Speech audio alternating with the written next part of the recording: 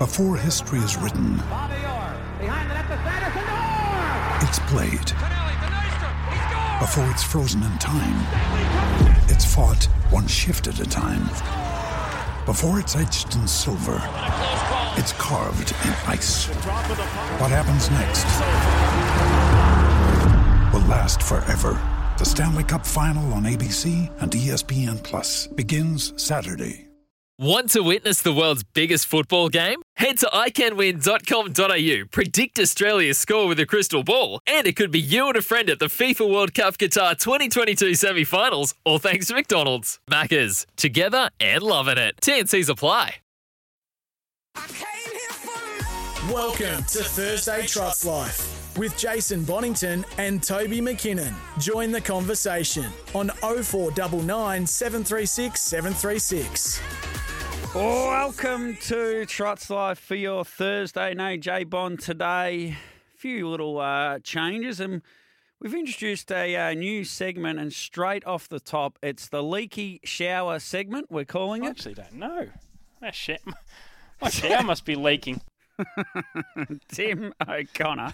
This could be the shortest stint having a weekly segment on a radio show ever, because you've threatened to walk out before it started. Well, if I was in the studio, I would walk out. I don't know if I can. That's got to be the worst intro to a new segment ever. But anyway, good to be with you, mate. It's that's one that'll live long in the archives at SEN. I reckon that little bit of entertainment there.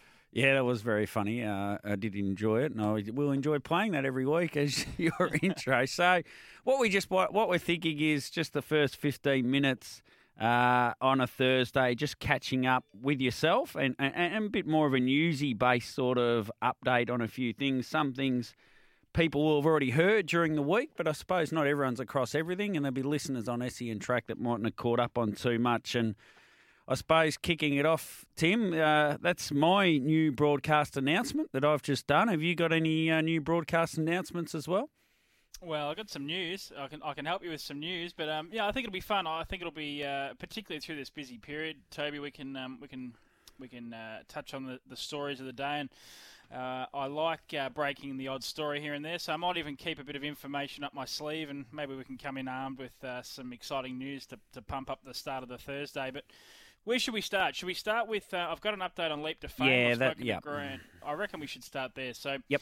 Of course, anyone that followed it in the last week or so, there's been a bit of conversation around whether or not Leap to Fame would actually make it down here from Queensland. Of course, he's won the New South Wales and Queensland derbies, and he's a boom 3-year-old. There's been a few flight issues, I guess, and a bit of concern around getting him from Queensland here to Victoria, but it was all hinging on last night. He jumped on a plane, I think, about 11 p.m. in Queensland. He arrived in Melbourne. I spoke to Grant Dixon about an hour ago. He has the horse with him here in Victoria, so he's here ready to compete in the heats, the Victoria Derby heats on Saturday night. He's based at Clinton Welsh's property, which my best research suggests that's in Toolanvale. I don't know much about Clinton, but his property is listed in Toolanvale, so not far from the Melton track. Grant's happy with him. Just a couple of quotes that I'm just putting together now for the trots.com.au. I think we put him on the horse flight about 4:30 a.m. He seems really bright and seems good. He'll just have a jog canter, and that'll be about him. That's before Saturday night. He's had a lot of work at home, so that should keep everything as good as we can have him. Of course, he's won the 14 of 19 career starts, the New South Wales and Queensland derbies, and he's one of the key players in the market. Wombat for the final on October 8. It's not an ideal lead-up, though, flying 2 nights before, let me tell you. No, it couldn't be. It certainly wouldn't be. And I spoke to Kevin Seymour, the owner, yesterday, and he said that. He said that, it's not ideal, but we've just got to work with what we've got. It's a dream for us to chase a third Eastern Seaboard derby. So they're one step closer to that. I guess you just want him to see him qualify. I don't think at least Kevin wasn't holding out much hope of him winning the heat on Saturday night. But if he can just get through and draw well in the final, he's going to be a big player. If he wins the final, he becomes one of our greatest 3-year-olds ever. You're better placed than me 100%, to discuss that. There wouldn't be many who would have won 3 derbies, surely, if any. Oh, there would be, yeah. Courage Under Fire, I'm guessing, might. He didn't win the Victorian Derby. Certainly Impressionist 1, 2. There'd be a number. We'd have to do some research on that. There's a challenge for you going forward. It would really put him up with some of our greatest 3-year-olds ever, particularly in like this Victorian Derby is going to be some sort of a field, mate. Oh, it's unreal, isn't it? Of course, Catch a Wave, Captain Ravishing, and Leap to Fame are the big three guns, at least in the betting. And then there's other horses that are really talented. Just a Little Sip for Joe Pace, for instance. Holmes DJ for Barry Purdon won the New South Wales and Victorian Derbies. He's brought a horse over and never brought an ordinary horse over here, so it's a real player. Major Perry and District Attorney. I've got Blake Caruana on later in the show. He comes off being beaten in a Yarra Valley just midweek race, but I'm telling you, mate, here's something about this horse. He was my big early crow at the start of the year as to who would make their Vic Derby. I did do a horse last year called Better Eclipse that Jason Bonington said I was out of my mind, and District Attorney was this year's. He could win it. He's the horse that, with the right run, District Attorney could still win the race at big odds. What would he be in that? He'd be $30, $40 in the markets, I'd suggest, for the final, something around that mark. So he ran second to Catch a Wave, didn't he, that night at Bendigo in one of those APG final. He took a lot of ground off him in a final, and he's got a lot of ability. I think he's going to be a better 4-year-old than 3-year-old. Other news, mate, the new broadcast announcement. I was lucky enough to be at HRV offices last week for a training day, and I'm really excited about Ryan Phelan coming aboard and what he's going to be doing over the next 6 months, but there's a bit more to it than that. Absolutely, yeah, I was there as well, and Ryan's been a great little addition. So Ryan Phelan, many will remember him. He's been across a number of shows, 7 Network, Fox Sports, Channel 10, and he's had stints at Sky Racing. He's currently there at Sky Racing. You see him covering some of the big races at Menangle in recent times. So he's a great get for us. He's on as a bit of a two-way role for him. It's part mentor and a consultant. It's sort of a 6-month deal at the moment, but he's also going to be an on-air presenter for some of our big race meetings coming up, and the first of those is the Victoria Cup meeting on October 8th. So we're excited to announce today, it hit the channels just this morning, that it's announced by interim CEO Fiona Malla that October 8 Victoria Cup meeting, which will also include the Derby final, the Oaks final, Ladies in Red's return to racing in the Make Mine Cullen. It'll be shown with extended coverage on free-to-air TV, so channels 78, 68 in regional areas, so that's the racing.com channel, and 7+. So that partnership with racing.com has been super in the past, and it will continue. So October 8 on free-to-air TV, channel 78 and 68 in regional areas, and 7+. Also, has been confirmed that the Inter-Dominion Grand Final night on Saturday, December 10 will be on those channels, free-to-air, and also the AG Hunter Cup meeting on February 4, all going across. So 3 big meetings, Wombat on free-to-air TV, racing.com, and 7+. Going to be really exciting. Don't know if I'll get a gig, maybe you will, but maybe somewhere in the background I can help out. Yeah, I'll be working in the background as well, mate. I won't be on any screens as such. Of course, everyone will be able to watch that with the sound down and tune in live to SEN Track on Saturday night, 6 till 10 with Damo Watson and whoever else will be on with Damo. And back plenty of winners. That's exactly right. We can sort something out there. So anyway, really exciting news there. I mean, that's... The numbers, I think, reading this media release, that the Hunter Cup meeting ranked second of all time for turnover, in betting turnover. So we know us punters are pretty funny characters. If we win on Saturday on the punt, we like to keep betting into Saturday night, and if we lose, we want to try and get our money back. So that's it'll work well, I think, in terms of turnover as well. Hunter Cup, second biggest turnover of all time. Do you know in the last 17 years, the highest turnover on-course race meeting we hold? Oh, is he there or is he dropped out? I got nothing. Tocky's gone. He didn't like that question. He did not like that question. The answer is Melbourne Cup Day. And Melbourne Cup Day, Yarra Valley is going to run a couple of grass track races, something I know a lot about this. It's a proposal I did when I was at Trots Clubs Victoria many years ago, and on now. No, that was from before. So we've lost talk, but yeah, a couple of grass track races at Yarra Valley, very exciting for an up to 55 and a 55 or more. They ran a similar race at Maryborough a few weeks ago, which I spoke about last Wednesday. Terrific concept. Love the idea of getting back to grass track racing, and I'd love to see it expand out a lot further. He's there. Toc, did you hear my question? I did, and I answered it. What was the answer? I don't know. Was the answer? Melbourne Cup Day at Yarra Valley. They've had, when I was there working there, on-course turnover could be as high as $160,000, $170,000. Wow. Because I saw a number, 5,000 sort of crowd. No. Miles off. In the mid 2000s,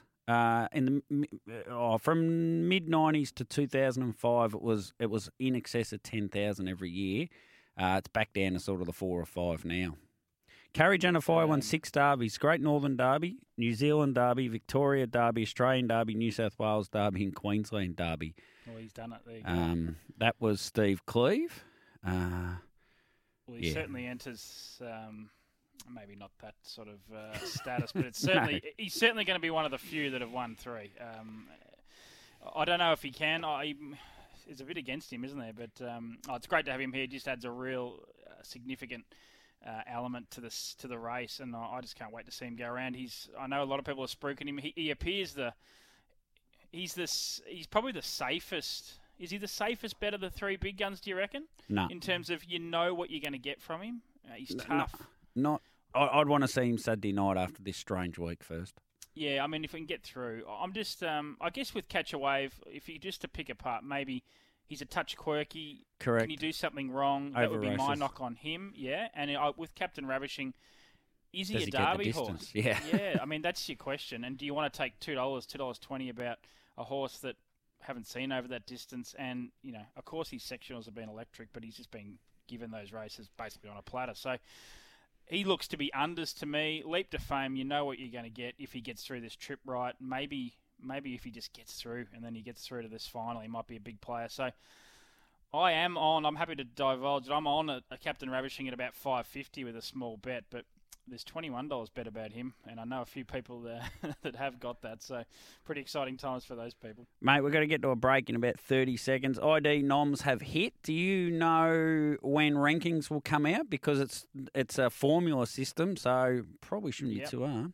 Yeah, so tomorrow they'll be up on our website, I'm told. So 151 nominations for the series are through up on our website, thetrots.com.au, so jump on there and look at all the nominations, and the rankings will be through Friday. And you've spoken about the grass track trot, I think. I ticked it off. So very exciting times. Hopefully that's brought you up to speed, and I'll jump back in Thursday and give us all the info ahead of a big Victoria Cup meeting on October 8. Thanks, Tim. Thanks for the leaky shower update. We will get to a break, mate, and come back the other side with Sebastian Steenhouse, who has a runner in both the heats of the Victorian Derby and the Victorian Oaks. You're listening to Thursday Trots Life with Jason Bonington and Toby McKinnon. Welcome back to Trots Life. Toby McKinnon in the host chair today, flying solo sort of from here on end, but we'll have guests throughout, so I won't be really solo. And our first guest today is Sebastian Steenhouse. Sebastian, how are you, mate, and whereabouts are you today? Yeah, very good, Toby. At work today, just at the Ballarat Base Hospital. Oh, yeah? Got a contract there and maintenance and building work, so yeah. So you juggle the two, do you? Part-time harness racing professional and full and the hospital as well? Yep. Yeah, we do the horses in the morning. We get up about 4:30. We go out and train the team, whatever, and then try to get to work at about between 8 and 9 o'clock and do a day's work from there. Now, people will be familiar. We had Brittany Bryan on a couple of times last year. She's just had her second child, which, well, not just had, it was probably December, was it? When just after Christmas, I think. Yeah, something like that. Little Charlie, yep. She's got Wyatt Flynn and Charlie. Yeah, Wyatt Flynn and Charlie. So she's just having a little break, and you've sort of taken over the training of the horses. Is that right? Yeah, yep. I've always had a licence, but I got a little setup at home at Glen Park, and Brittany, they were working the horses there. We were all doing them together. Me, Brittany, and my wife Donna. So we'd get the jobs done, and then when the second little bub come along, it's time to slow down, and Brittany's looking after the kids, and she's done a good job with the horses, and we just sort of carrying it on a bit. You've had some good and loyal owners. I know you got a horse in today for Phil Devereaux, and It seems like there's been a lot of Steenhouse and Devereaux combinations over the years. Yeah, there has. Yeah, no, Phil's a terrific bloke. We've had a fair few horses with him. So my son Zach started training horses for him, and we just keep popping up a few and breeding a few each year. And they just keep winning a race or two here and there, so which is good.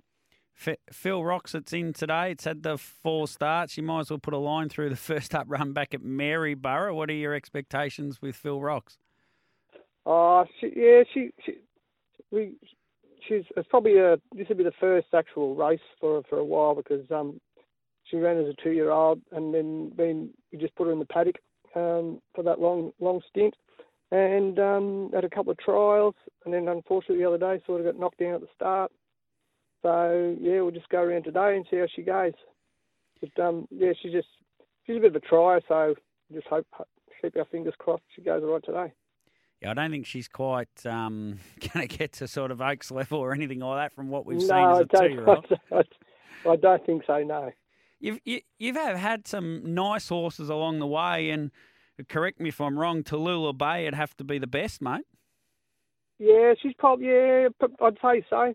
So she won the Tatlow, and she was nominated for the 2-year-old of the year. Yep. She was 3 of the horses in that as a 2-year-old season. So she put in a good season there, and 3-year-old was good. And then as a 4-year-old, she actually she got we thought she got colic, and she actually did have colic, and had an operation on her to save her, and that's how her career was cut short. So she's in the breeding barn now. So she ran 8th. Go from there with her. She ran 8th in a Vic Oaks heat back in the day. Yeah, we watched that. Yeah, I actually looked at the results the other day. Yeah, so hopefully on Saturday night we can qualify one for it. So 100%. So let's move to that. Relentless Me is clearly a better chance of the two, I would have thought, and Barrier 3 looks a pretty good barrier for her. She's always been a very nice filly, and as you say, it'd be lovely to get her into the final. Yeah, that's right. Yep. So hopefully we can utilise the draw a bit, because she's got a good draw, good gate speed, and she loves the front. But we'll just take it from there, see how she goes, and if we can qualify, we'll be real happy. It's a bit tricky qualifying with the 3 heats now, isn't it? Because you've got to run basically top 4. Yeah, that's right. Yep. So anyway, we just try to do our best with what we can. So I don't know if they usually only have. I think they used to only have the 2 heats, but they've got the 3 heats this year. So which I don't mind. I'd rather see 30. No, that's fair enough. Yes, crack, that's right. 100%. Yeah, that's it. Now, take us to. I've just lost him in my notes here. Victory George, race 6. He's got the run. He was first emergency, but you've got the run, and I don't think Codename Marcus is going to hold the front, so you're going to be buried back on the pegs. And I'm pretty sure you'll be aiming to run 6th. Will be a win for you. Yeah, that's for sure. But we'll just give him an economical run on the inside there, and just keep our fingers crossed and see how he goes. And it's pretty strong races in that race. So as long as he holds himself well in the race, we'll be happy. I mean, he only ran 4th at Maryborough last start, but they dashed home 27.6, 27.9, and if he's back on the pegs and can replicate that, he's not going to run last, I wouldn't have thought, and I don't think he wins it, of course, but he's going to be a sneaky chance of finding a final. Yeah, we hope so. Yeah, Maryborough the other day, he got dragged back at about the 400 to 450 metre mark, so probably cost him around the place. That did, and so. But anyway, I was pretty happy with that run as well. So, if you're a betting man, and I said only one of them would qualify, which one do you think will qualify? Oh, I'd have to say Relentless Me, but stranger things have happened, I suppose. Yeah. She's just keep our fingers crossed. The 3rd at Yarra Valley, she improved off that. It was a very similar race, actually, to that one at Maryborough we just mentioned. She ran 3rd. They ran home in 27.6, 27.6, but Beach Memories and District Attorney are pretty nice horses that she was chasing. You expect a bit of improvement out of that? Oh, well, we're trying to get her. She's been starting to over race a little bit. Like we fired her up out the gate at Melton there a few starts back, and and in a strong race, and she just over-raced big time in the death seat, So, and she gets a bit fiery going up to the gate. So we've just been trying to settle her down a few trials, and just so I can't afford to be jumping on the chewy too much, otherwise you burn all your energy up.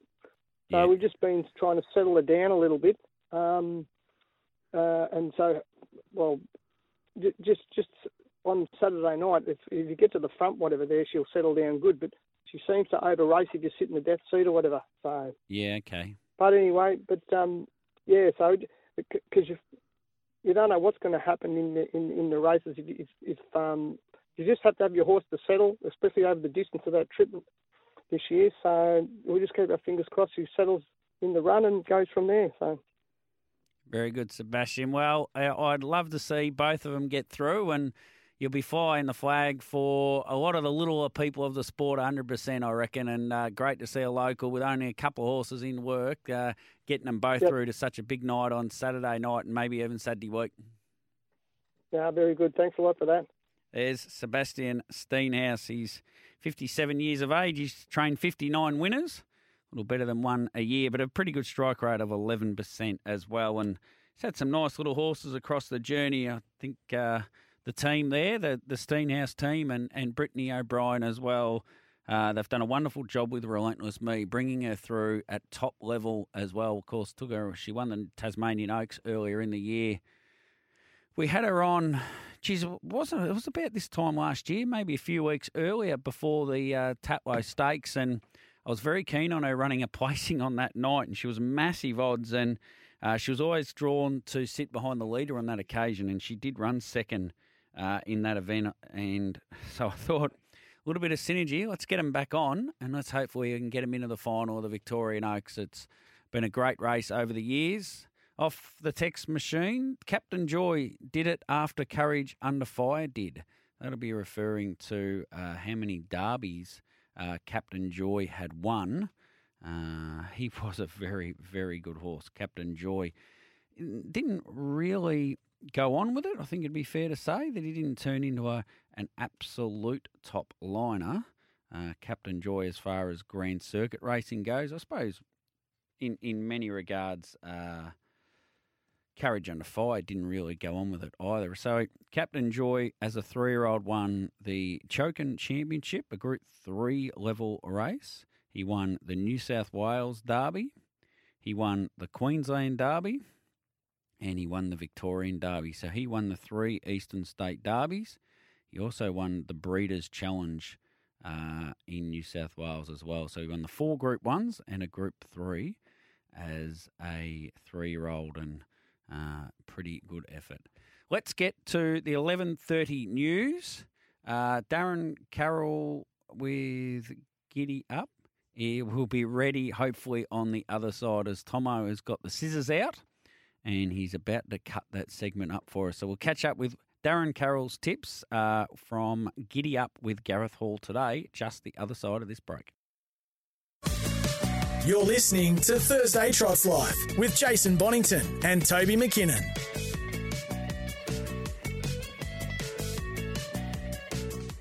Welcome back to Trots Life. Toby McKinnon, your host.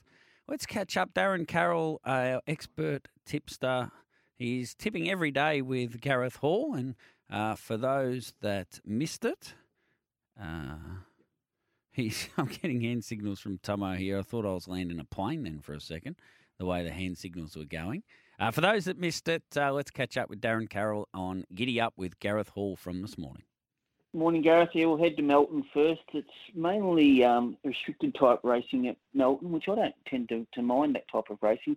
So I've targeted 2 races today that are restricted type races. So horses that probably aren't on the top of people's lips, but I think they've just found the right races. So race 3, number 2, Mr. Nien. This is no star, of course, but just finds the suitable conditions. It's got young Ever Justice having her 8th drive, and I think she's going to get her first winner today. She's the daughter of John Justice, and it's a dad's horse.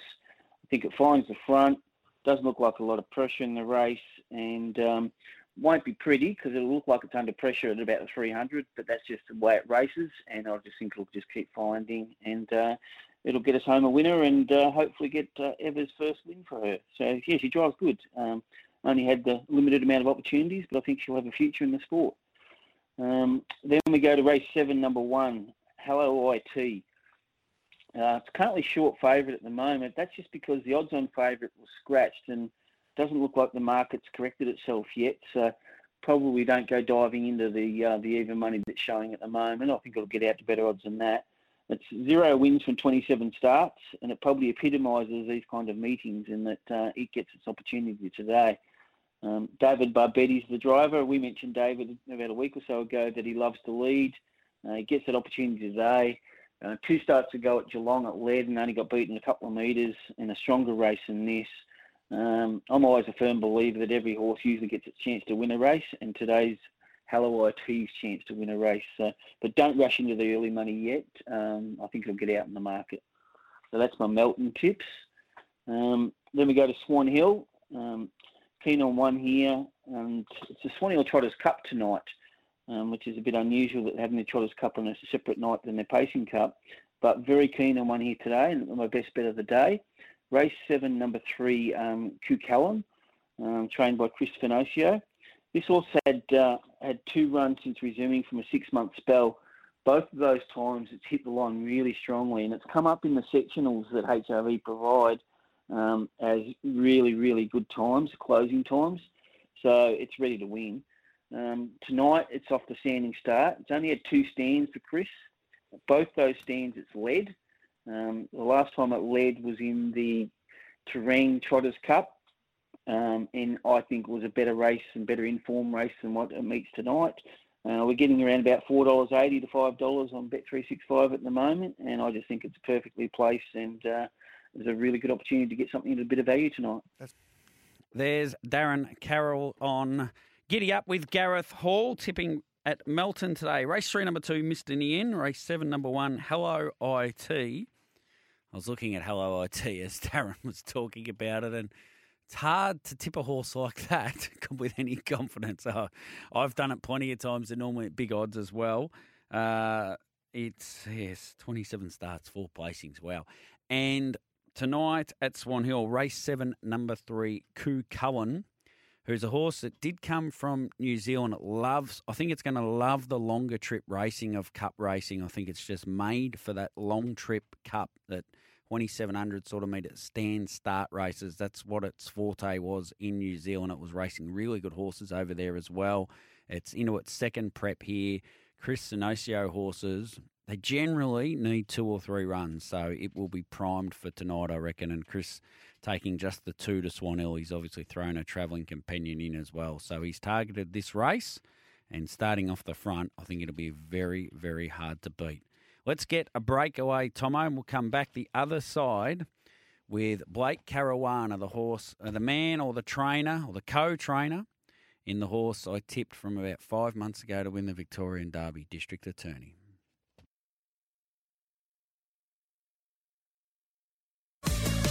You're listening to Thursday Trots Life with Jason Bonington and Toby McKinnon.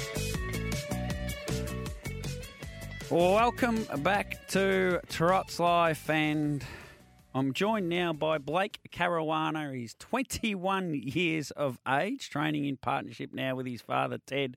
Blake, mate, how are you and whereabouts do we find you today? G'day, Tobes. How are you? Today I'm in sunny Melton, just working away. Someone's got a bloody lawnmower behind me. Just out and about, just working away. Just finished up with the horses this morning and, on site now. Very good, mate. Now, District Attorney, you know, I was on this fan club. I was on the bandwagon very, very early doors. And I just want to, you're in that brilliant second in the APG final, and almost like a thoroughbred trainer does, you've just said our next big target is going to be the Victorian Derby, and it's just like all eggs are in the Victorian Derby basket from that moment the APG final took place, where you're in that brilliant second to catch a wave. You could say that. Look, we've sort of taken a more long-term approach with his preparation. Given that there's a lot of nice races ahead for this horse potentially. We've got the Derby, there's the Breeders' Crown He's not Vicbred eligible, so we can scrap that one. Yeah. You know, and then if he's good enough, there might be the Bonanzas, the Chariots. So that's why we sort of, after the APG, gave him a bit of a spell, 5 weeks, and he only had the one trial back, which he won, and both those horses have since won in town, I think, Relentless Me and Captain Pins. And then since then he's ran a second, which I wasn't overly disappointed with, given that was more of a glorified trial, really. You know, they've ran home in 55 too, and he's had to do it parked. So, and he's derived plenty of benefit from the run. He's trained on since then. So, look, I feel that whatever the outcome on Saturday night and potentially next week too, that he will come through at a better horse. Yeah. I feel, regardless of the result, win, lose or draw, he's going to come through it even better. You know, we've seen a similar form line, say, with Bondi Lockdown, who was unplaced in the Victoria Derby, and then from there on out after the Derby virtually carried the 3-year-old rank, didn't he? Yeah. So, that's sort of the approach we've taken with this horse. Yeah, that run at Yarra Valley, I was there. I was working as the race day photo finish operator, and Mick Bellman, he almost at the 200-metre mark said, I've got enough out of what I want this race. I could gut this horse here and I could get stuck into him and maybe win the race or finish within a metre. He just let him roll to the line. They ran home in 27.6, 27.6. And as you say, it was a glorified trial, but Mick really drove him like that as well, if that makes sense. 100%, and you know what? I wish there were more horsemen like you in the world, because that's the perspective that Mick took. Yes, he felt like a winner up until the 2, and then at about the 100, maybe 50, he sort of had enough, and he didn't belt him up or nothing like that. So no, I really appreciate that Michael didn't knock him about like that. So Saturday night, in percentage terms, I still feel he'll be very close to his best, but it'll be almost like the 2,700 will cap him off to be 100% the week after. That's just my gut feel, mate. I feel very similar to that. Look, Michael will know what to do. It's obviously the draw's not doing us too many favours from the back row, and given there's a few smarties in it. However, look, given the right run, and if he doesn't do too much work, I feel a few of them will probably get found out over the distance, as is often the case over the long journey. However, look, our bloke relishes it. So, fingers crossed. That Gold Bullion final, it's well worth watching a replay of that. It was Jody Quinlan on that time. Mick, if Mick's listening, he could come from, I feel you're going to get shuffled. I reckon there'll be some mid-race moves. You could be well back in the field, but if he gets home the way he did in that Gold Bullion final, he'll pass a lot of these and run top 6 for sure. I think so. Look, the main aim will be to qualify. You know, probably all the big guns, as they've been quoted lately, will probably all go to war. You know, your Leap to Fames and your Captain Ravishings and all this. Which, look, who knows? They that might not do them any favours, given that, you know, we have to race over the 2,700 2 times in a week. So, yeah, I with the right run, if he gets a card up into it, he won't be very far away. No. 100%, mate. And I still think he's going to be a better 4-year-old than he was a 3-year-old. He only had the 2 runs as a 2-year-old, and you put him away. You have raced him sparingly. He just looks to me, and I suppose you're half learning as you go with this horse too, but your dad's been around some nice horses before as well. He just looks like, and dare I say it, a Chariots of Fire horse more than he'll be a Vic Derby, but I still think he's a big chance in the Derby. I 100% feel the same. Look, I feel that the district attorney we've been dreaming and waiting for is probably 6 to 9 months away. Yep. He's getting better all the time, and look, he's failed to disappoint us yet. You know, he hasn't missed a place in his 11 or 12 starts to date. Yeah. So look, that's why we sort of threw him in last week. We thought, all right, he's probably not quite 100%, not even 80%. However, we know he'll run his ever consistent race. You know, we knew his heart would get him over the line, which may also be the case next week. His heart might get him over the line. Obviously Captain Ravishing and all, they're extremely talented horses, and I credit to all the trainers for the fantastic job they're doing. However, I feel we'll see this horse match it with them and potentially even put them to the sword. I don't know if it's too early to say. However, in due course, could be 6 months, could be 12 months, but eventually I feel he'll put it to him. Is there a race, if you could win one race with him over the next 7 or 8 years, what would the one race be, the absolute dream race for you, Blake?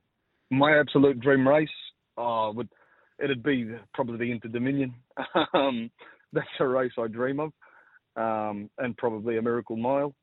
In the short term, for the long term for this horse, you can't put it past him because, he's bred to do it. Given that really he's a Kiwi bred, really. He's only Australian because his mother got shipped here when she was in foal, so technically he's a Kiwi. And you find that these Kiwis sort of get better with age and experience, and rather than this new breed, which is more bred for speed than staying. Yep. So look, I feel we'll see the better of him, the best of him, with more time. The longer we go, the better he'll get. There was a horse called Cruise Bromac that didn't really mature till late, and he won a race called the New Zealand Cup. That wouldn't be a bad thing to emulate either. You know what? You've given me a reminder when you asked me about them two races. I knew there was a race I'd missed. Yes, the New Zealand Cup. Yes, I was there that day he won, and Cruise Bromac, the New Zealand Cup, and since then it's such a different atmosphere. Like you'll struggle to find a better atmosphere and a better day out than the New Zealand Cup at any race meeting in the world. It's just, it really is a different experience, and I'd love to get my hands on the New Zealand Cup one day. That'd be fantastic. So for those that don't know, Crown Defender, the mother, is also the mother of Cruise Bromac. That was the link. So did seeing Cruise Bromac win that New Zealand Cup, was that some sort of inspiration to go to the sales and buy this horse? 100%. Yeah, when...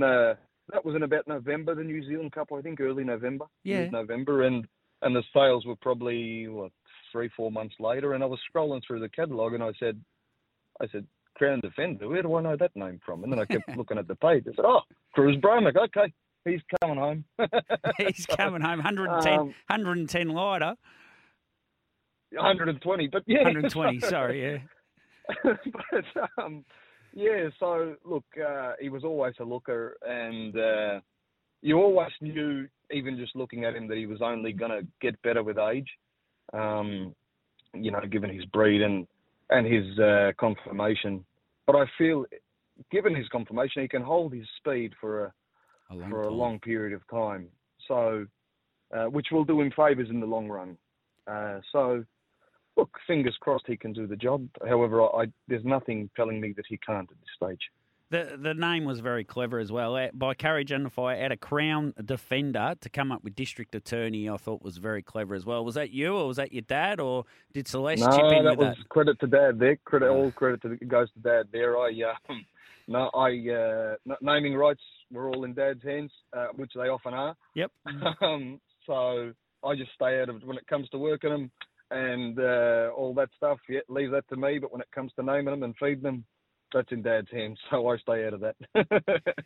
Now, it's just one other thing to touch on before you go. Cranbourne on Sunday. It seems such a smaller race in comparison, but it's a $10,000 51 to 54 final for Satchmo Strikes.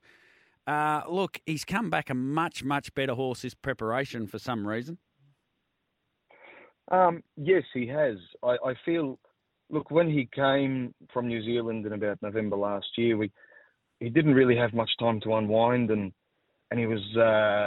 We had a lot of gear on him, and as you probably noticed in his first few starts here. However, look, we just after his last start, after his win at Yarra Glen, probably I think it was March or April. March it was just before we went to Tassie.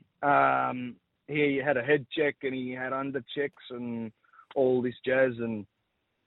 Look, this time in, we removed a lot of that. We've taken off his head check and just took the blocks off and taken everything you could think of, everything that was unnecessary. So all he's got now is a one-legged spreader to the outside, no head check, and that's him, open bridle, and he's appreciated it so much.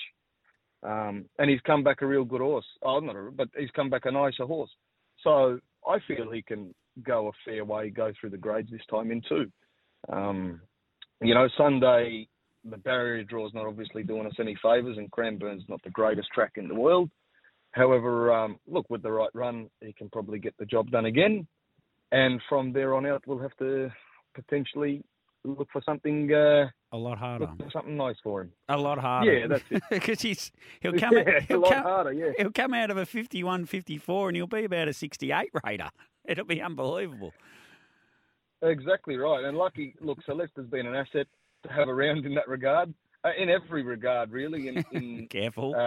Having her around the horses, and her driving and all this. And I feel her driving is getting better each time she goes out there. She's getting more confidence, and that'll come with more experience. The horse, I feel he's only won over the short once, but if he draws the front row in a short distance race, I'd definitely keep him in mind, because he does have a big motor. Very good, Blake. I love having you on, mate, and best of luck. 21 years of age, and you've got a genuine chance in the Vic Derby, and maybe a big 5 or 6 years ahead with District Attorney, and for the right reasons, not the court reasons. So we're going to get to a break. Thank you a million, and best luck to you and your dad and to Celeste over the weekend. Thank you very much, Toby. You have a lovely day. There's Blake Caruana, who's doing a wonderful job with his father, Ted. They've gone into a training partnership. They were training them in a partnership anyway, so they just went into that, formalised that partnership. We need to get a breakaway. Tomo, he's getting nervous there. How long can this bloke waffle for? He's going to waffle into an ad break. And we'll come back to the other side with Mick Guerin. We'll have the news as well, and we'll have probably a 10-second segment in the middle of it all. But we'll have Mick Guerin in the next hour and Jamie Cockshutt. You're listening to Thursday Trots Life with Jason Bonington and Toby McKinnon. Welcome back to Trots Life. Just Toby in the chair today. Just looking at Cruz Bromack, comparing him to District Attorney. They are brothers, of course, or half brothers. Cruz Bromack, as a 2-year-old, never raced. As a 3-year-old, he had just the 3 starts. At his 12th start, he ran in a Chariots of Fire. As a 4-year-old, went on to win 1.1 million, won the New Zealand Cup, New Zealand Free-for-All, Len Smith Miles. Ran 3rd in the Inter-Dominion after winning the 3 heats. He's some sort of a horse. District Attorney, he's ahead of Cruz Bromack. He won 2 as a 2-year-old from 2. He's now at 11 starts for 4 and 7. It'll be his 12th start on Saturday night in the New Zealand Derby heat. Remembering Cruz Bromack's 12th start was a Chariots of Fire. It's almost 12 o'clock for the news. Mick Guerin up off the back. An interesting chat about these Inter-Dominion nominations. Really looks like it's lacking some Kiwi Raiders.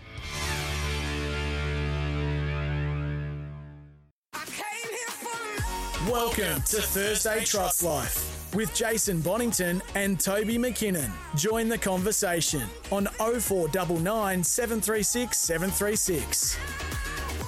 Welcome back. Trots Life, Toby McKinnon and Mick Guerin joining me. Mick, how are you, mate, and whereabouts are you today? Toby, I'm in Auckland. I'm having a great time. There's a bunch of great races all over the place. And I'm sort of trying to work in mainly harness racing, but it gallops on top of that because there's a Group 1 at Hastings on Saturday. And then next week I'm coming across your way, mate. I'm coming across for what's going to be a wonderful Victoria Cup Derby and Oaks night. And, man, I love that race meeting Saturday night. There's so much depth to it and so many really cool contests.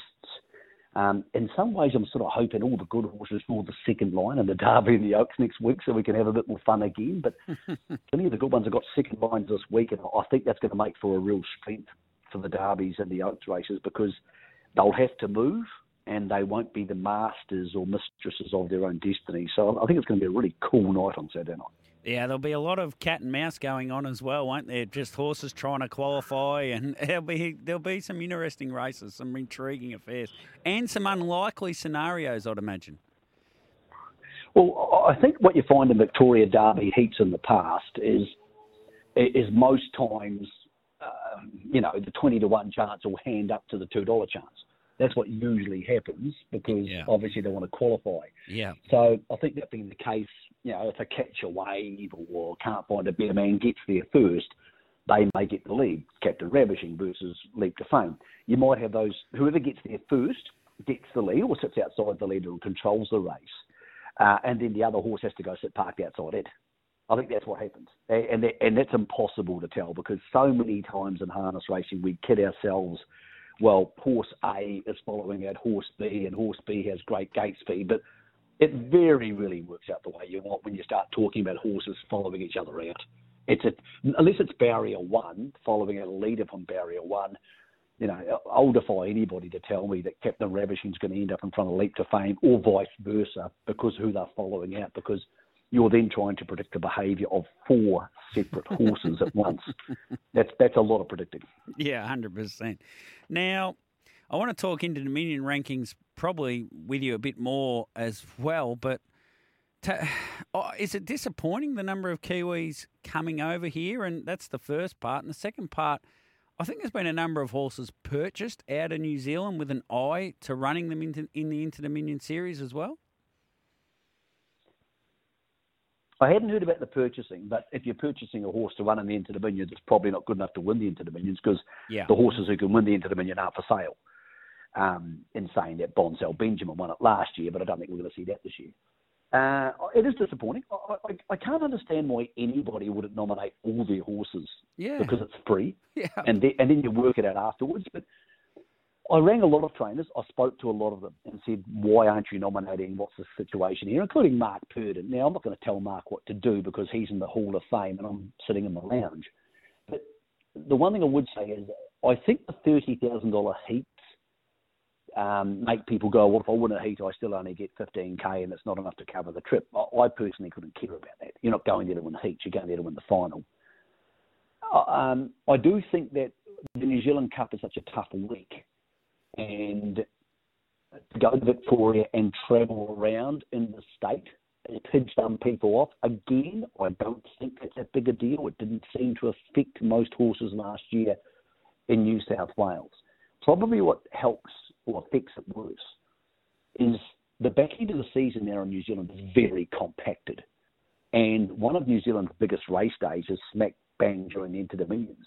And we're going to see a lot more of this as we do with the Breeders' Challenge versus the Breeders' Crown, New South Wales to Victoria. Everything's compacted. We almost don't have a winter of racing circuits. Obviously, we have Queensland. But the back end of the season's so compact. Now, I'm not trying to defend anybody because people can do what they want. It's nothing really to do with me. But say you're Mark Purdon and you got Self-Assured, and Gene Feast wasn't that keen anyway, but say you're taking Self-Assured and say you do win the Inter-Dominion.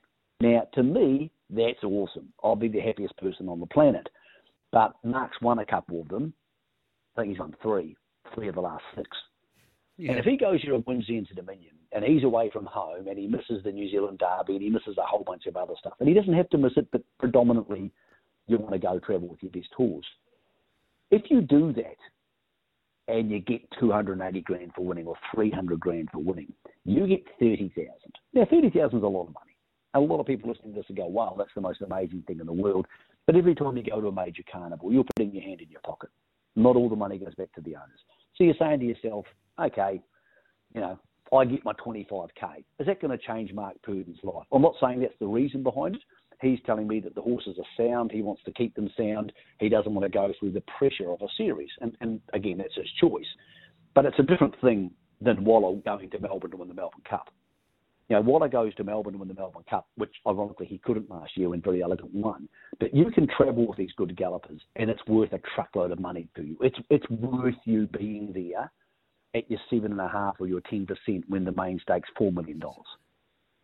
But you say to yourself, would I take a month out of my life if I was Mark Purdon? Because it's a month away, more or less, to campaign a horse at the Inter-Dominions.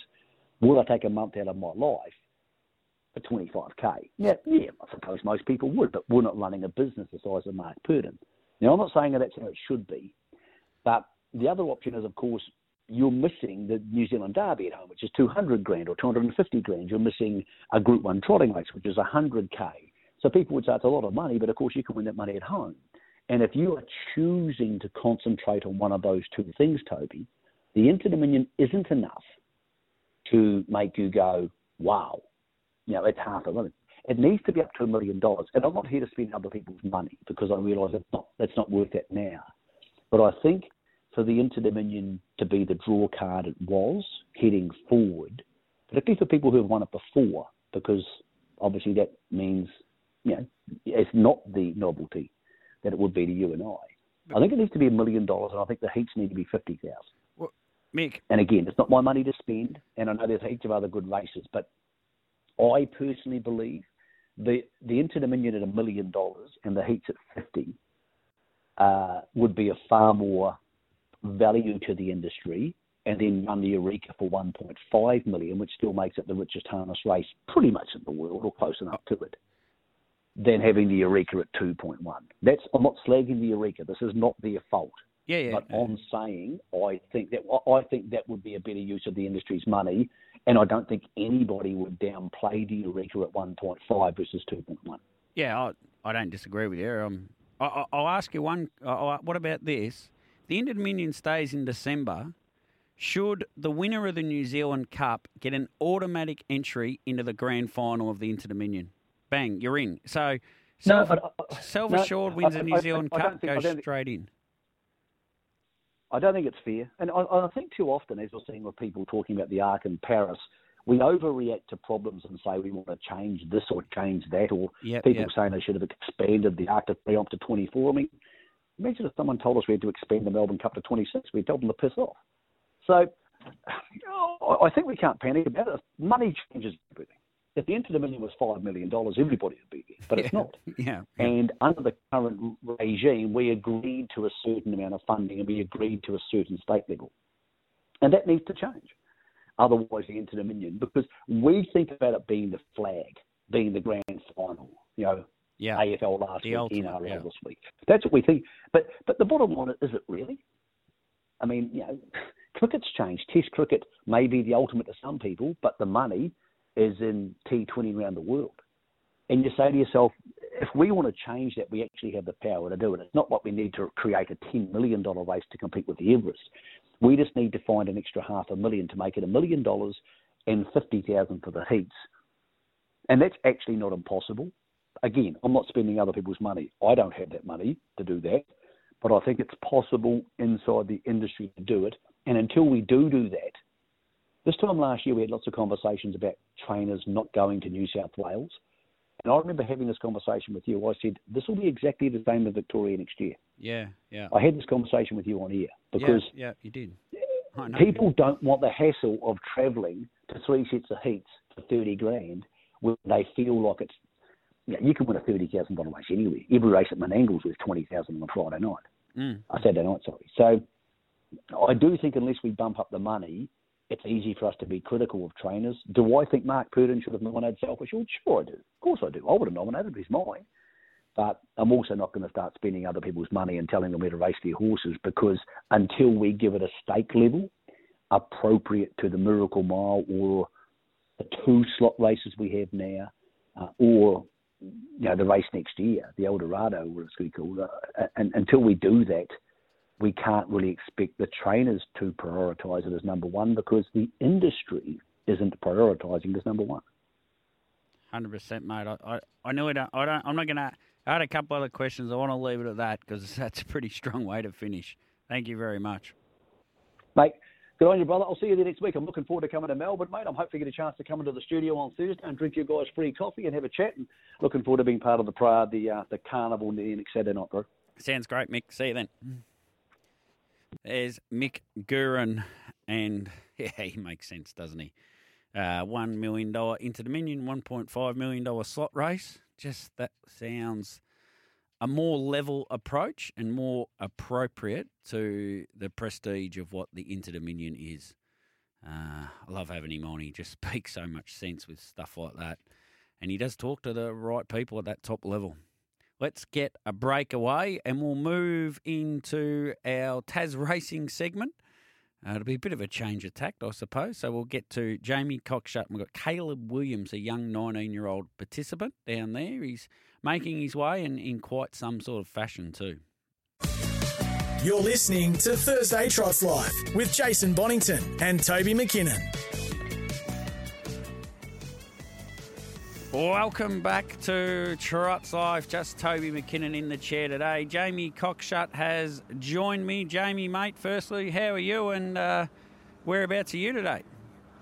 Oh, I'm just sitting down talking to you, Toby, at the moment. Just having a bit of a break from a bit of work, mate. So I thought, well, you know, SEN always comes first, so I've just put making some pies on hold for about a half hour, mate, then I'll get stuck back into it. Making pies. It's hard to believe that you're in Vietnam making pies, talking on a radio station in Melbourne about Tasmanian racing. Just put it in well, I am a man of many talents, mate. You should know that by now. Well, I've heard a lot of people comment on that, but yes, many talents. Now, I believe Caleb is there and on the line. Caleb, mate, welcome aboard and tell us how are you and whereabouts are you? Not in Vietnam, please. G'day, guys. Thanks for having me. I'm just in Tassie at work at the moment. What's work for you? I work for Christy Butler, so in the racing stable. Yeah, very good. Is that a recent transition? Because you've only had a couple of drives for Christy, and you had your first success on Sunday on the Brooklyn Brawler. Yeah, that's right. I've started working for Christy about 4 weeks ago now, and yeah, it was good to get one home for her on Sunday. Tell us a bit about the Brooklyn Brawler, because he's an ex-Victorian. He's been off the scene for some time, mate. So it was a big training effort to get him to win first up. Yeah, that's right. He's had a long time off, and we were a bit of a query going into that last race, being first up. But he did everything right, and it was exciting to get the win. Now, just ignore the fact Jamie's on the line. Who's the best horse there in the Butler team? Yeah, I'll have to go Simlin Beach. We'll talk off air about this further, and you can give us your real answer. Looking through your stuff, mate, I saw you've driven 3 winners at King Island as well. I'm keen to hear a bit about going to King Island and winning races. Yeah, well, I lived there for pretty much my whole life. I moved to mainland Tassie maybe 2 years ago now, but yeah, it's a great little racing community, and I highly recommend it. Do you drive the grass track? Because we've got a couple of grass track races coming up in Victoria. Do you drive the grass track any differently to what you would a normal track? Yeah, it has its key factors. You can't run the same times. It's always going to be a bit slower depending on the length of the grass. But over there, it's just that they have the gallopers on it too, so it is quite slower than a normal track. I've driven on a grass track at St Mary's, and it's completely different to each other. But yeah, it's got its different factors to a normal track. So when you have the dual code race meetings at King, are they on the same day? Gallops and harness the same day? Yeah, they have they've got about 2 gallops and then a harness, and then another 2 gallops and another harness. So it's pretty cool. Is it bumpy with all the divots the gallopers leave? Yeah, it is. We got, they have a volunteer go around before the harness event starts, and they put some markers about 1.5 meters off the running rail, but you still get a couple of divots and that from the gallops. 100%. I might hand you over now to Jamie. He might talk a bit more in depth about your upcoming runners on the weekend and a few other things. There you go, there, Caleb. Yeah, no worries, thank you. Good yourself? Yeah, not bad, mate, not bad. Yeah, no, just, you made the recent transition to Christy and Mark, and, they're two very talented horse people, and it'd be good to see how far your career goes now. You've driven just under 40 winners, I see, and, you do drive well, mate, but you drive a lot better once your confidence is up, and it also matters if you get on the right horses as well. Do you agree? Yeah, that's right. It's been good. Since I've moved to Christie, I've been getting a few other outside drives too earlier on, which was good, and it was good to drive, good quality horses. And when you have them horses, you have a lot more confidence, and it's good to get the success. We'll touch on the Brooklyn Brawler. Tobe's already mentioned it, but he's a pretty high-priced horse from New Zealand about 5 years ago, to be honest, and I think he's had a couple of years off the track. But he ran the gate really good the other night, and you kicked up, and even though Smiley put a bit of pressure on you, you held your nerve, you held the lead, and that was a winning move. But you know, he really toughed it out well when he was challenged halfway down the straight by Equity Stride, who loomed up. But he dug deep, and I'm sure he's going to take a lot of improvement out of that run. And as long as he stays sound, he's going to have a decent future over the next 6 to 12 months in Tassie. Yeah, that's right. He had a few problems which made him have the long break he had. There was a couple of queries going into this run, as he's only had the one trial, and the owners have told us, and on his form, he's a much better horse in front. So we decided to have a crack for a couple of hundred, and then when we got to the top, I thought I probably drove him upside down. Really, he's probably a little bit more one pace than he is speed, but I thought I'd give him as easy as we could get it, and we didn't cop any pressure really. So that was ideally we got a nice first half, and yeah, he dashed up late, which was really good, and he fought off that other horse nicely. Well, we'll go to Sunday night, mate. You've got the one drive for Christy, a mare called Living on Prayer. She's always promised a lot, but she hasn't yet delivered. But she's had a stable change from Rowan Hadley. Rowan's obviously sent her across to Christy and Mark, because Rowan's probably been pulling his hair out with her because she hasn't produced what she's promised to do on the track. How forward is she, and how's she working at home? Yeah, her work's been really good at home. There's a nice handy filly coming through the ranks in the race. It's going to be hard to beat, but she's been working really nice, and I think she can fill the placings for sure. Yeah, no, you're talking about Baby You a Song there, trained by Paul Ashwood and driven by Rowan. You know, you'll go around $1.50, but, you know, Living on a Prayer, on her best, if she's right, mate, I reckon she can run the Quinella spot for sure. We'll just touch on a few other things with you, mate. Like, you mentioned you was born in King Island. You're born into the racing industry. You know, your pop's a bit of a legend over there in the training ranks. So just tell us a bit about, you know, how much of an influence he's had on your career, and also your mother. Yeah, that's right. Well, Pop got a little bit sick a few years ago now, and I didn't really have much of an idea of what was going on, but I decided I'd give him a hand because he needed it, and he loved the racing, and we didn't really want him to get out of it. So I decided to give him a hand, and after the first season, I thought I'd give it a go and got into it, and I've loved it ever since. So he's been a huge part of where I started and taught me a heap when I first started, and I can't thank him enough for that. And Mum's pretty much me rock. She makes sure I'm pretty hopeless, so she makes sure I'm always ready to go and got all me everything sorted, and yeah, I can't thank them two enough. No, that's good, mate. You know, being a typical King Island boy, you're pretty down to earth, mate. You just go with the flow, and like you mentioned, you know, you stick at it, mate. You're obviously doing it full time now. You're in the right stable, and if you pick up some outside drives with your claim, you know, you're definitely going to go somewhere, that's for sure. And you know, it'd be remiss of me not to mention your probably favourite horse of Hayden Bromack. You really had a bit of a purple patch on Hayden Bromack here about 5 to 6 months ago. Yeah, that's right. He was a bit of a legend. He taught me a lot about racing too, in his own little way, which was pretty special. And yeah, he'll be one of my favourites for a long time. Hey, Caleb, just going back to the King Island stuff, mate. I know you're in second on Maiju Dan a couple of years ago in the King Island Cup. Can we break the news here live on air that Semillion Beach is being set for the King Island Cup?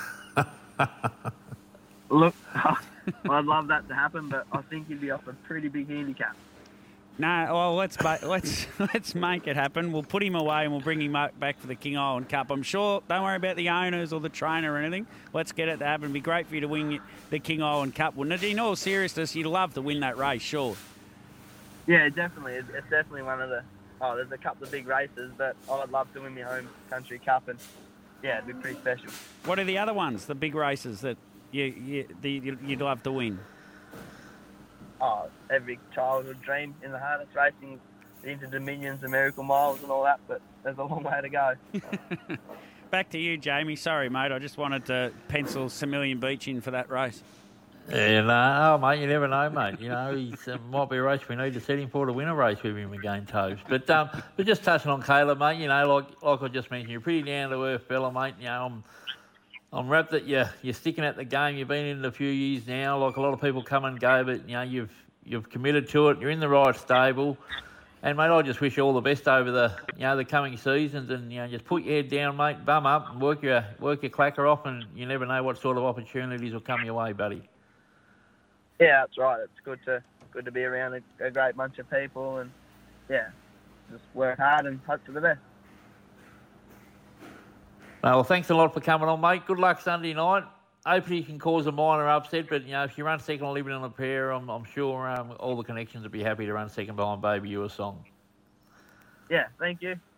There's Caleb Williams. We might, Jamie, get to the news, the 12:30 news. We'll come back. We'll get your tips in the next 20 or so minutes as well, and might have a chat about a few other little things I've got penciled in as well. The SEN app is now compatible with Apple CarPlay and Android Auto. So connect your car now to listen anywhere, anytime.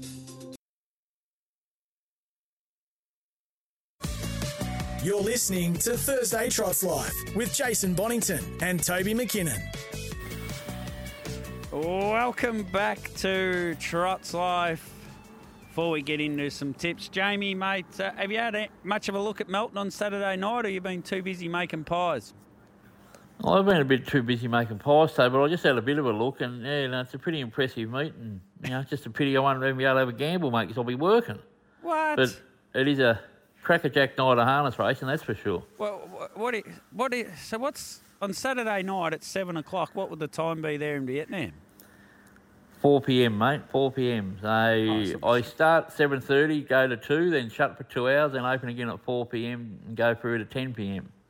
So, because it's like a restaurant as well or something, isn't it? Yeah, it's a restaurant and everything, mate. It's 4 levels, 4-storey restaurant, and pizzas, burgers, pies, bloody fried chicken, everything you can think of that's pretty popular in Australia, mate. I'm trying to bring to Vietnam, and let's cross our fingers and toes. I can make a bit of a go at it and be successful. But it's a pretty decent setup, mate. Overlooking Westlake, $1 million views, and it's a pretty decent setup, mate. That's for sure. What about, have you started on a harness racing track there yet?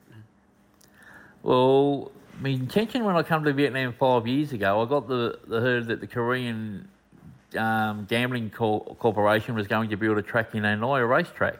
Yeah. And I've already had a few discussions with it. But then COVID come, worse luck. But it's all back on plan. And 2025, there will be a horse racing track in Hanoi. A gallops, no, not harness. A gallops code, yeah. We know a harness code here, mate, worse luck. But there is going to be the plans is for a galloping track, a bit like Tabcorp Park, poker machines, casino, accommodation and all that sort of stuff, based in the capital of Vietnam, Hanoi. I'm free the night that opens to go with you if you want.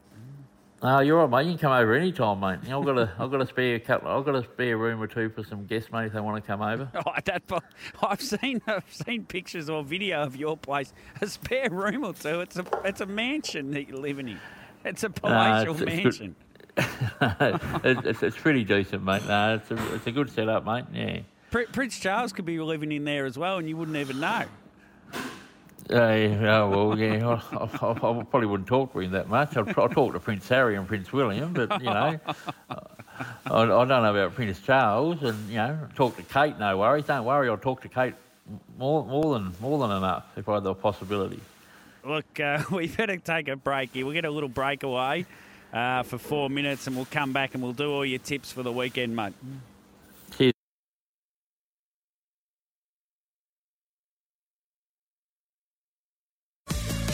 You're listening to Thursday Trots Life with Jason Bonington and Toby McKinnon. Welcome back. It is your Thursday edition of Trots Life. Toby McKinnon and Jamie Cockshut, our Tas racing experts. Now, Jamie, got a little bit of time here, so you don't have to rush through them like we do sometimes with the tips. Race 6, number 9, IC Double at Hobart is the first of your best. Yeah, he was super last time, Toby. He found the lead. He caught pressure all the way. I think the horse at Sat Park got beat 150 metres and he kept battling away and got beat a metre. He's going to be the hunter this week and not the hunted, and I reckon that'll see the difference, and I think he's the bet of the night. I reckon we'll get $3, $3.50. Then we go over to race 8, number 3, Captain Cosmonaut. I tipped him last week. He sat by on the leader, dashed up good, but the leader got a picnic in front of 66 first half. They dashed home 57 or 56 something. I think he got beat a metre. He's drawn 3. More than likely, the pole mark will lead, but he's just knocking on the door and he's racing well, and I reckon he's a good gamble too at the $354 mark. We'll go across to race 4, number 9, Donny in Paris, or race 8, number 8. Race 4, number 8, I think it is. Yep, Donny in Paris. He's drawn to follow the likely leader, South Shore, who's racing really well. And like South Shore will give a good kick, and if Donny can just stick to its back and just peel off at the top of the straight, I reckon he'll go pretty close, and we should get $5 or $6. So he's a each way bet to nothing in race 4. That pole horse is Missing Rock. Oh, Missing Rock, is it? Not South Shore. I've got the races mixed up, mate. Yep. I've got the races mixed. I'm going to the next race. South Shore's in. Yeah, so either way, Missing Rock will give a good kick, and I reckon Donny gets every chance to run her down. Then we'll go over to race 5, number 8, Major Assassin. He's got no form whatsoever to recommend. Oh, yeah. Wow. But he drops in grade. He's going to be on the peg, so he's going to do no work.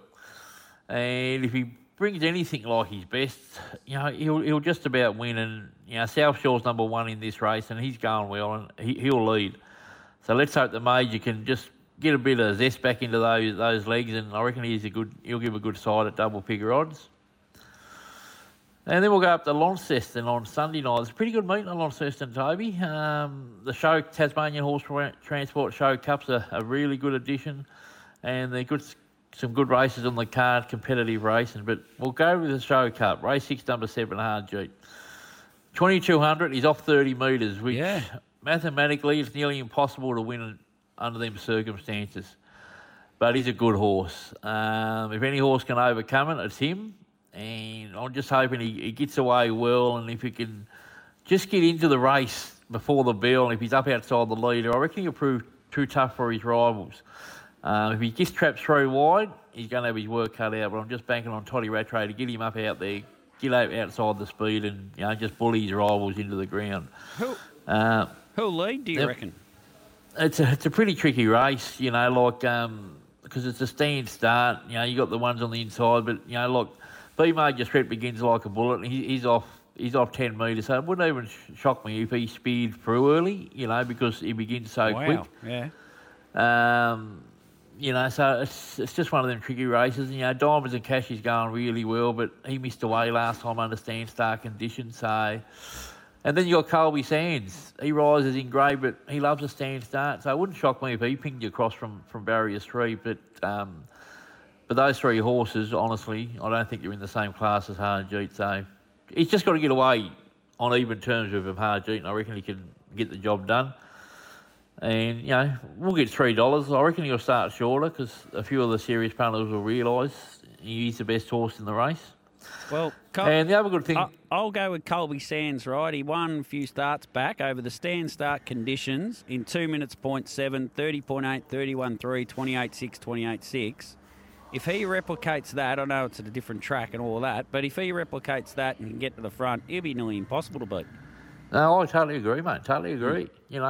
Totally agree. That's where, Harjeet would have to go 158 off the 30 metres to win, which is near enough impossible. But yeah, correct. I'm just hoping that, he can, if he gets up outside him, moving inside the bell, I reckon he'll prove too strong for it. His last run, he was 3 wide for the last lap and a half, and he got beat a metre under similar circumstances. So okay. If he can get outside the leader instead of being 3 wide, I reckon that can be the difference. But you're right, Colby saying whatever lobs on top, and if they can go 2 minutes, well, the backmarkers can't win mathematically. That's as simple as that. Yeah, interesting race, love it.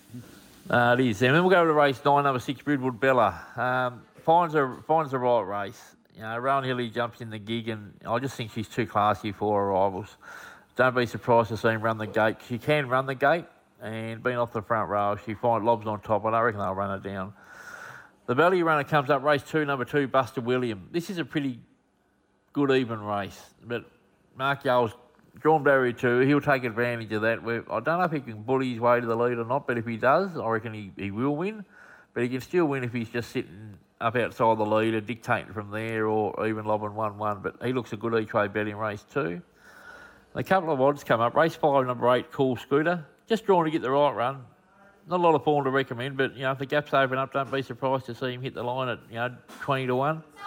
And over to race 8, number 2, I'm Quite American. First up was okay under stand start conditions. Gets back to the mobile, drawn barrier 2, and I reckon he can run a decent race at 10 or 12 to 1 from there. And then we'll go a quaddie. First leg 1, 3, 6, 8, 10. Second leg 7. Third leg 1, 2, 7, 8, 9, 10. Last leg 2, 5, 6, 7, 12 and 13. $60 will give us 33.3% of the dividend, mate. Very good. I'll give you 2 tips. Race 3, number 3, Beast Mode, and race 6, number 3, Colby Sands. Beast Mode, just for a laugh. I've actually tipped Beast Mode on top, mate, to be honest. Have you? He's going all right. He's been going all right. He's got in a bit of form, and he's got a good draw, and if he can take advantage of it, I reckon he'll run really well. But I'm just looking at the meeting at Melton, and you mentioned it. Geez, it is a crackerjack meeting, isn't it? It is. It is a cracker. And Derby heats and Oaks heats, they're such unique affairs because some are trying to just qualify, some are trying to win. There's so many, different ways the race can unfold. It's permutations to it is unbelievable. Oh, it is, mate. And the 2,760 metres, you're going to find a few of them out. It's definitely if they truly run early, because a couple of the more fancied 3-year-olds, as we know, Captain Ravishing and Catch a Wave, tend to get a bit keen in the run. And they're off the back row. They're off the back row, so it really, they're going to be crackerjack races, as you mentioned, mate. They are. I like to put a few bets on before I start my shift, mate. And tune in and watch the replays of a night time about checking the results, I reckon, because it's one of the best cards I've seen for a long time at Melton. Yeah, and Saturday week will be even better when all the finals are on and the Victoria Cup as well. Jamie, mate, Thank you very much. I'll let you get back to making pies and sausage rolls and chicken parmas and everything else that's so Australian in Vietnam. Yep, no worries there, mate.